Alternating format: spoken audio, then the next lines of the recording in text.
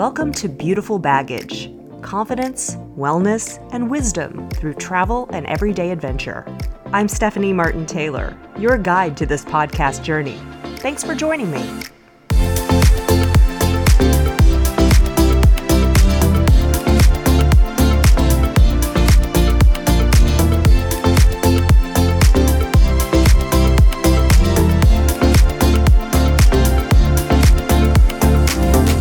Hi, everyone. Thanks so much for joining me on this episode of Beautiful Baggage.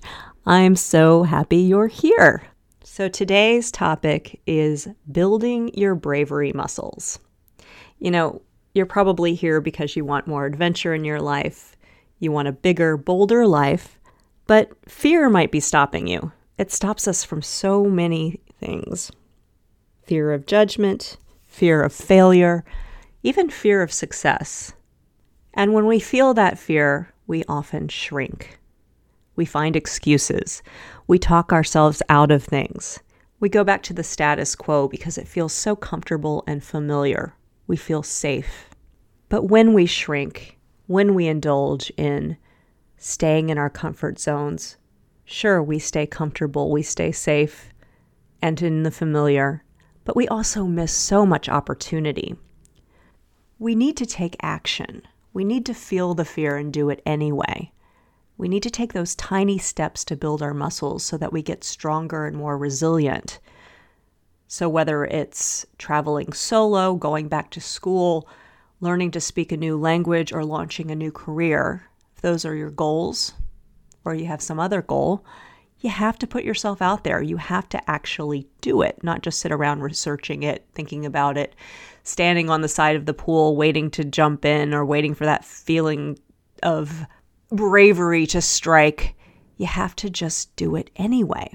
Fear is ultimately what stops us and holds us back.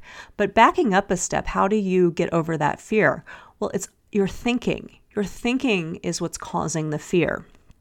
So we need to look at our thoughts first, see if they're serving us, and then changing them if necessary. Here's an example from my personal life. Because I was a news anchor and reporter, I often get asked to MC events, give presentations, moderate panels. And my first reaction, to be totally honest with you, my gut reaction is when I get one of these invitations, I want to say no on some level. There's a part of me that wants to protect myself and hide and not put myself out there. It's weird because I've been in the public eye for many, many years, and I still have that gut instinct. But I almost always say yes to these invitations because I've trained my brain to think the thought, this will be a good learning experience. This will develop my tolerance for public speaking and being in front of crowds, or these days on Zoom.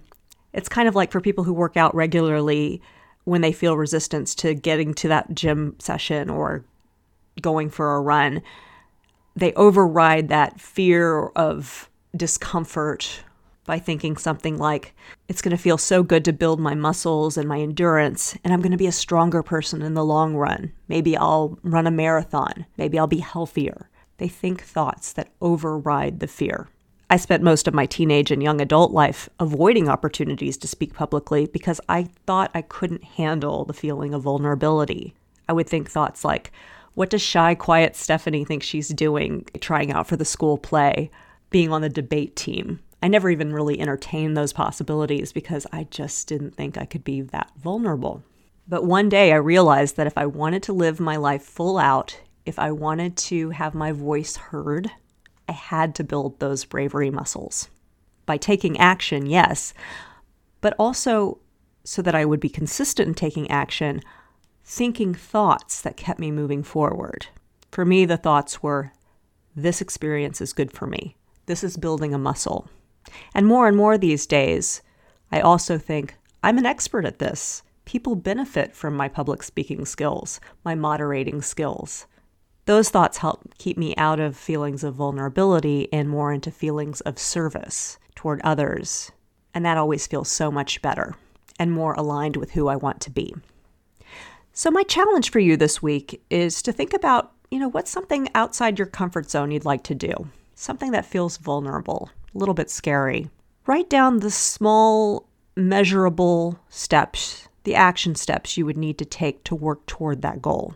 I say measurable because just reading or researching doesn't count. It's got to be some sort of action that you put in your calendar, and you'll know that it was action because you had to put yourself out there in some way. You risked failure. You risked falling flat on your face maybe. And once you've put your actions in your calendar, you've kind of come up with a game plan. Prepare for the resistance, prepare for that fear to come up, because that's just naturally what your brain does to try to keep you safe and to keep you from actually doing the thing you want to do. What are some thoughts you can think when that resistance comes up so that you'll lean into the activity anyway, follow through, even if your primal instinct is to run away from it? How is doing the thing going to be good for you? How is it going to be building a bravery muscle? Kind of like a good workout that maybe feels really uncomfortable in the moment. How are you going to feel afterward? Are you going to feel proud?